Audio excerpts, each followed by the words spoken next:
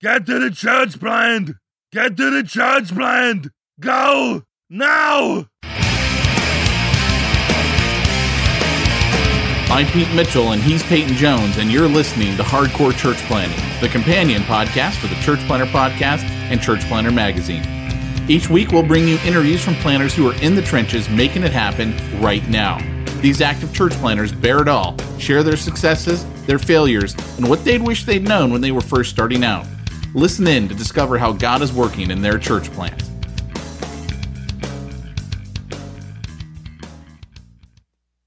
You know, when I have a large project at home, sometimes it makes sense to do it by myself. At other times, I actually save money in the long term and have a much better solution if I use an expert.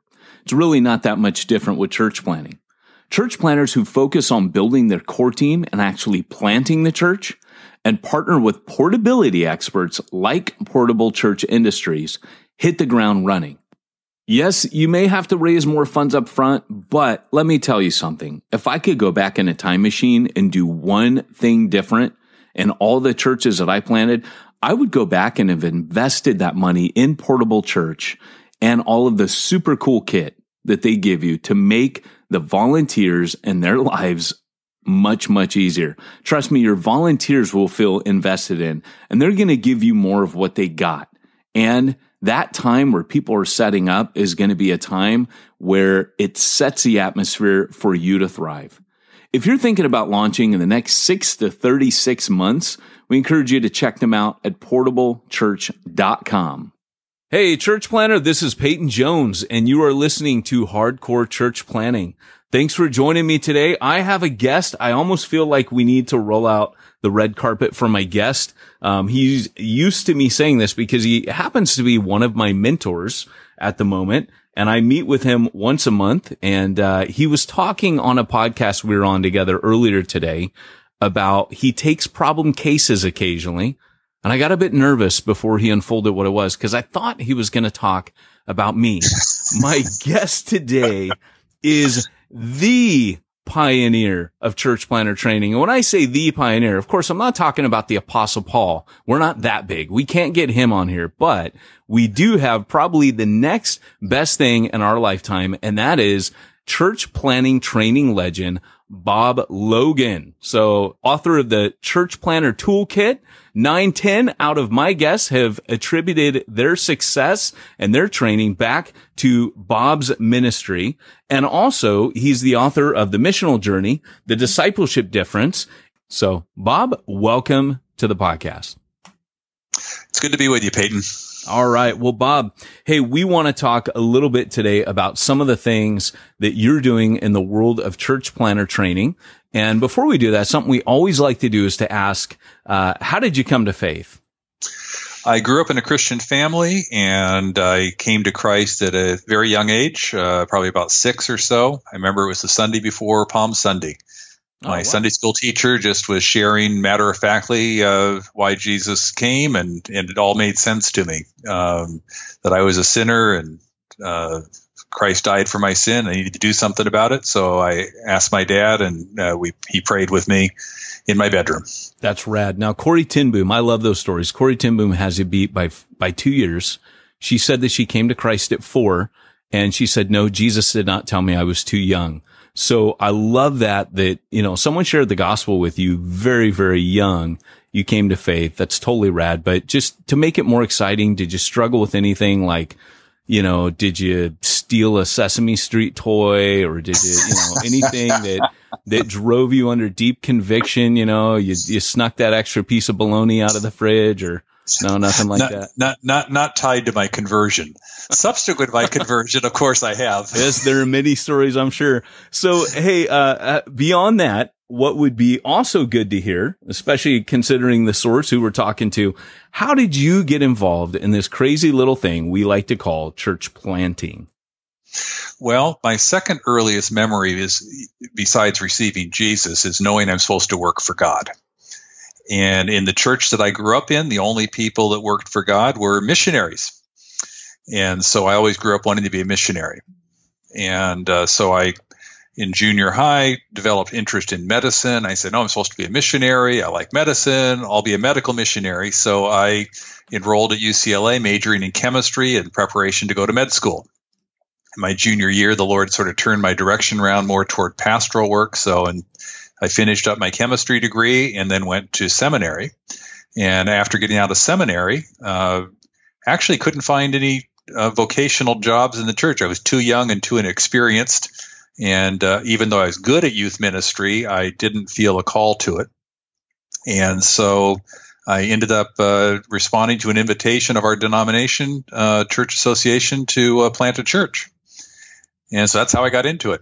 Couldn't find a job. Well, that's why I've stayed in it. So that's good. Couldn't find another job, right? Didn't Spurgeon say, if you can do something else, definitely do it? No one else will have us, Bob. So that's rad. So what was kind of the deal? I mean, here you ended up in church planting. How did you end up training planters? Well, I just basically was wanting to invest in church planters my whole life in terms of wanting to help people. That was part of my calling and vision that flowed out of a crisis experience that I had. And so I started connecting with church planters just to see what encouragement I could be to them. And then I got involved in teaching a seminar that Fuller Institute did called How to Lead, Manage the Local Church. And that was very helpful. And then as I got an idea for a church planting resource that was called the Church Planting Workbook. And it was identifying the principles involved and then a process of planning that people could use under the guidance of the Spirit to figure out what they do in their own particular context. So it was the precursor to the toolkit. Nice. Well, and that work then started in involvement in the church planting, how to plant a church seminars that Fuller did and so forth. And it started from there. That's great. So the church planting toolkit, for those of you that don't know, that was like the church planting Bible, right? So like I've said, so many of my guests that have come on here, even guys like Ed Stetzer, they would talk about that was like their life raft. That's what they clung to when they started out. And so, like I said, Bob has really pioneered church planter training. And then Bob, you had that was kind of like, you could get that. And I remember seeing that on Amazon when I first got back to America. I saw it on Amazon for like $75. And I was like, whoa. And people are like, this is what's rad about it. In the day of like before podcasts and all that, they were like audio cassettes you could listen to. And so I know Mac Lake, he used Church Planter Toolkit. He's now training hundreds of, even into thousands through NAM. He's literally got, the tapes. He said he listened to them until they literally warped. That's just crazy. But you have written a book, called The Missional Journey, which really is the foundation of the training you're doing now. Can you talk a little bit about that? Yeah, sure. As you probably know, that I always write after having engaged the process experientially. To actually try to live it out and then figure out what you're learning from it and then figure out the generic principles and then a process that could be used to apply those principles. So through the years, I was really focused on this whole journey of how do you engage the culture and make disciples and raise up small groups, missional communities, we call them, and how to multiply movements and these types of things. And so the Missional Journey book is really a next generation of how to do it from an incarnational, missional perspective. So it starts with even an examination of what the kingdom of God is and what does incarnational ministry really mean based on the life of Jesus, what's the church, and then how do you do it? Is you engage the culture, you make disciples, start missional communities, develop leaders, and multiply movements. So it's a foundational work that kind of captures and recaptures, if you would, all the learnings from the past 40 years. Right. And then as a foundation piece for the whole new set of trainings and resources that are going to come for church planters. I think that's really important because a lot of the church planting training or even networks that have sprung up, they weren't really particularly good on hitting assessment, training, and coaching. And, you know, a lot of the networks that were big, maybe they were good on assessment. Like I know that A29 was really good on assessment, but I was running a church planting network and we were getting people that were coming for training, right? That seemed to really be kind of a hole in the market. That people were just saying, I belong to this denomination. They've passed me, but they're not training me. Or someone say, I belong to this network. They're giving me money, but I don't know what to do.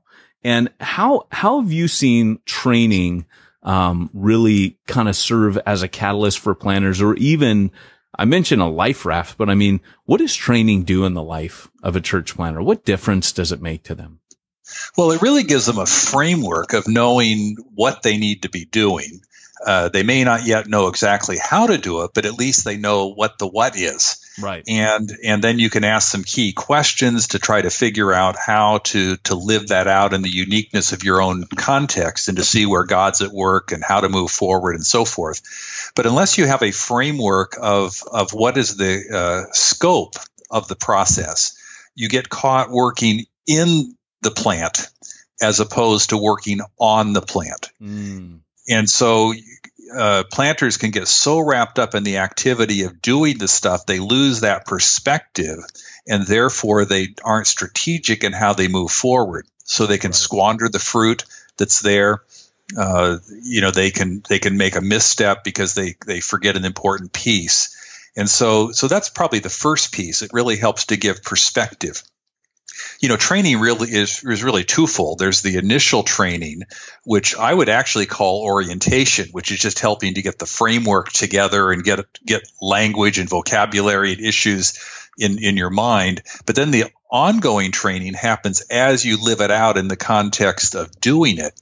And from my worldview, that's closely linked to the process of coaching, because training can give you a breakthrough, but coaching is what gives you the follow through. And so the training and coaching running together is very, very helpful. And a third rail of that then is when you can journey with other planters that are in fact seeking to live it out. So then you have an outcome focused learning community, if you would, to be able to move forward.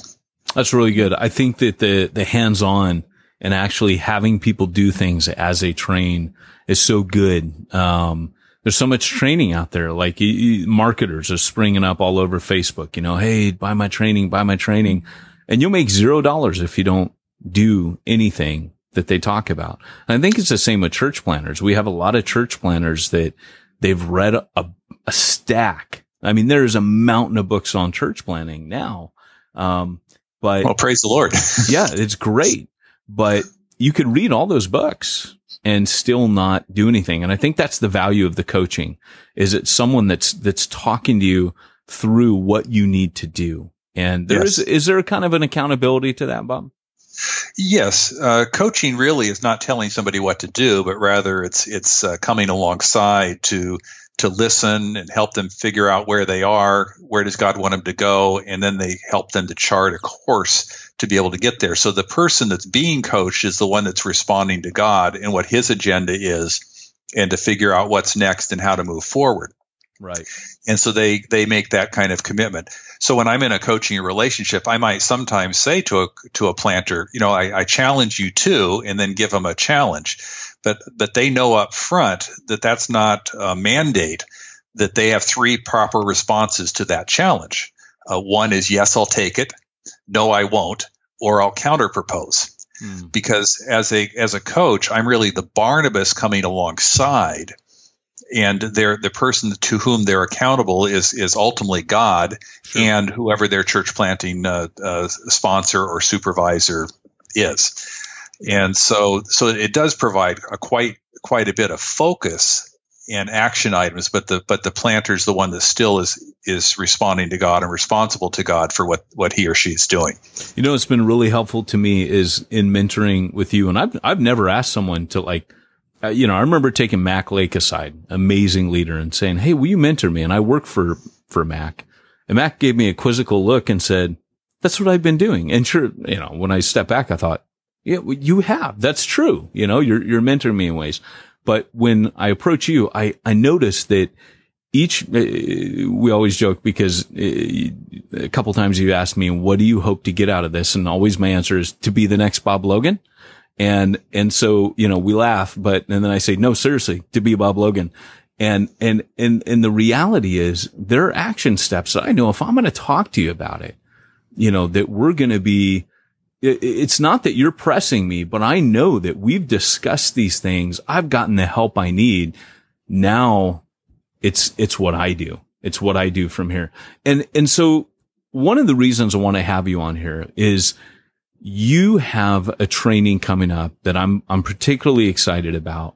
I feel like each time my guests would come on and they would mention Bob Logan, church planning toolkit. Even yesterday, I was on the phone with someone who, is a church planning trainer in Denver. And they said, "Oh no, I trained with Bob." And I remember for me kind of feeling like, man, I wish I got that training, back in the day. And what's exciting to me is you've never stopped being a practitioner. You've done missional communities. You've continually moved, been ahead of the curve. And like you were mentioning the other day that you were coaching guys way back before we even had the language of missional community.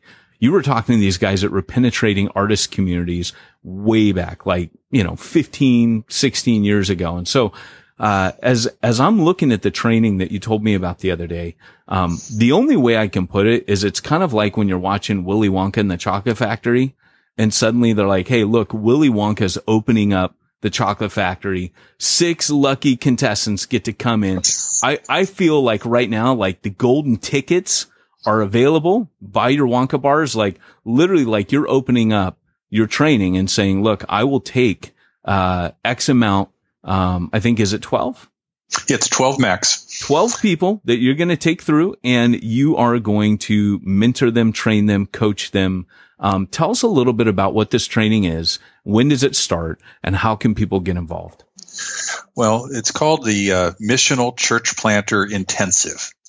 And it's really focused on how to help planters get their mind wrapped around the notion of missional church planting, which is based on the foundation of making disciples who, in fact, are living according to the Great Commandment, so that it's holistic in the sense of really meeting the needs and the compassion and all those sorts of transformational issues and making disciples who make disciples. Because we need to really reach people who are not yet followers of Jesus, help them into that journey, then gather them into groups to be able to, what you call missional communities, disciple-making communities, life groups, whatever you want to call them, that are basically the body of Christ in microcosm. And then figuring out how do you multiply those and network them together. And very often that might involve a weekly worship celebration, but it's not model specific. The mandate that Jesus gave us was to make disciples. And then after the Holy Spirit came in power, they made disciples and they gathered them into groups called churches. And so Jesus didn't say, go plant churches. He said, that's my job. I will build my church. You make disciples. And so we need to go back to that basic ministry of Jesus, being the hands and feet and voice of Jesus, and to figure out then how do we engage the culture? How do we bridge into discipleship, form groups that grow and multiply, develop leaders, and ultimately multiply movements among all people groups? That's the mandate. And so to get started properly, you need to have the right kind of DNA, the right kind of framework to be able to move this forward. So this group is going to be for 10 weeks, an hour and a half video conference with up to 12 people. And the focus here is to address the needs that the people in the group have. So, I mean, we can talk about engaging culture and disciple making and building your core team and how you do that, and the missional communities and service and compassion, all these different themes. But in reality, it's not a prepackaged set of material that's going to come. This is going to be more of a consultation, a master coaching session, and then based upon what needs surface, we'll be able to deal with those things and even develop some resources and helps even along the way. Awesome. In addition to that, I'll have a 1 hour coaching appointment with each person coming in before we start, so that I can figure out where they're at, where they're trying to go, and then we'll have a couple of cluster coachings in groups of 3, one during the middle of the process, one following, so that the planter will come out with a clear strategy of wherever they are, what's next for them in trying to move forward.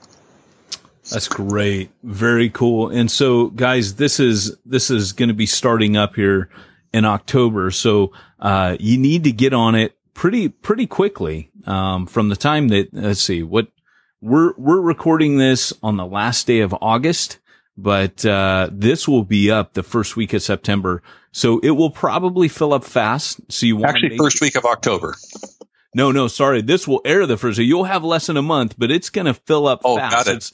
It actually starts the first week of October, and you've invited me, Bob, to join you. So, and I'm excited about that because you're one of those practitioners on the ground that really is engaging culture and reaching lost people today. And so that strength that you bring to the equation, plus all the other stuff that we can together bring to help planners move forward, I'm really excited about partnering with you, Peyton. Hey, me too, man. And I'm to me, it's like an honor to work with you. It's pretty cool. So I am everybody knows I got my heroes on this podcast.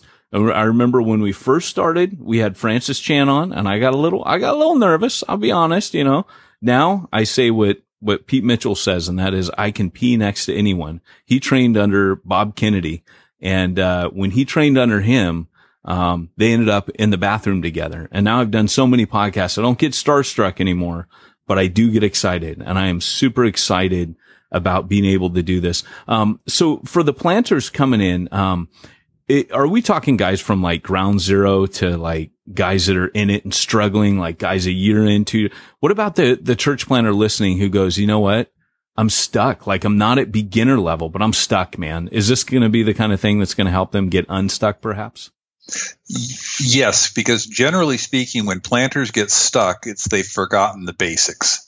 And so therefore they need to go back to the basics to be able to then, okay, how am I engaging culture? How am I making disciples? So in that sense, the focus will be on the startup phases, even if you're down the road a bit.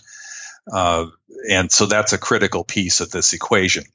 Ideally, of course, it'd be somebody who's just in the early stages of not quite started, or within the first 6 months of getting started. That would be the ideal market. But for those that are farther down and stuck and are willing to go back and say, okay, let's build the foundation properly, they'd be more than welcome to be a part of this journey. Very cool. Well, tell us a little bit. So you've got missional journey. And then you've got, and really in a way, you were a little bit ahead of the curve on that as well. I think because you were doing it before it kind of became the buzz. As I look back on a lot of the things that kind of became the buzz, I trace a lot of them back to Bob Logan. So, tell me a little bit about the discipleship difference. When did that come out, and unpack it a little bit for us? I believe it came out last year, after a couple of years of work with Dr. Charles Ridley. Because what I've really realized is that we aren't being clear about what we're trying to produce, that we don't have a clear profile of a disciple. And so that's what we did, was the analysis to figure out, okay, what does a disciple really look like? What does a disciple actually do? And not in a methodological kind of way. It has to be, but yes, also has to be concrete. So, for instance, a disciple experiences God, is responding to the Spirit, authentic relationship, sacrificial service, all those kinds of things. And underneath each one of those are some concrete behavioral expressions. And we aren't clear in what we're trying to produce in a follower of Jesus, and therefore we're not very effective. So if we have a clear picture of what that looks like, then you have to say, okay, then how do you go about the process? Not everybody learns in the same way. Right. So you have to adapt it to the style and personality. Some people are readers. Other people listen to podcasts. Other people only learn through their experience. And so you have to figure out how to come alongside of them to figure out what is God doing in their life that they can discern what's the next step in their growth, in their outward ministry as well as their inward walk, and then how to follow that up in a fruitful way. So discipleship difference actually tells the story of a pastor that gets reoriented to figure out how do you facilitate that kind of transformation. That's very cool. And really, I think sometimes as leaders and ministers, our effectiveness comes, I think, through reinventing ourselves. I think that a lot of our when we get stuck, or a lot of church planners find that everything that they learn in established church, it was maybe, it was good background information, but then when they come to church plant, it's a whole nother animal. It's a completely different orientation to what they knew before. So I love that idea that it's a transformation, and hopefully that's what guys will go through when they do this, right? They'll sorry, go ahead.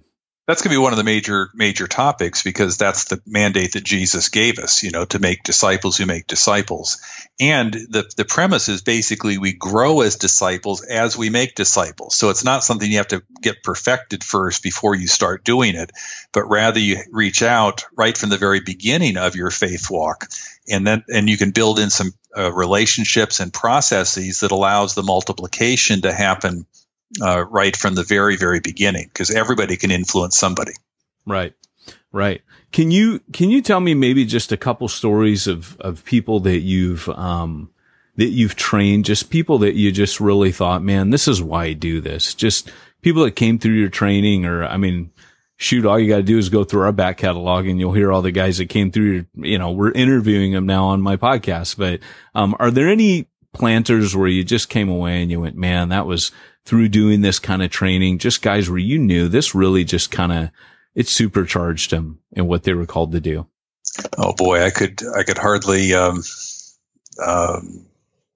limit the number to talk about, but the thing I think that excites me about it is I like to do training that is simple and reproducible, so that people can take it and do it with others and multiply it readily, and then that with no matter what your vision is, one of the things I say, your vision is always too small, because God is going to bless us immeasurably more than all we can ask or imagine, according to His powers at work within us. And so the notion of just thinking about when you reach even one person for Jesus, that person might be the next major church planter. You don't know.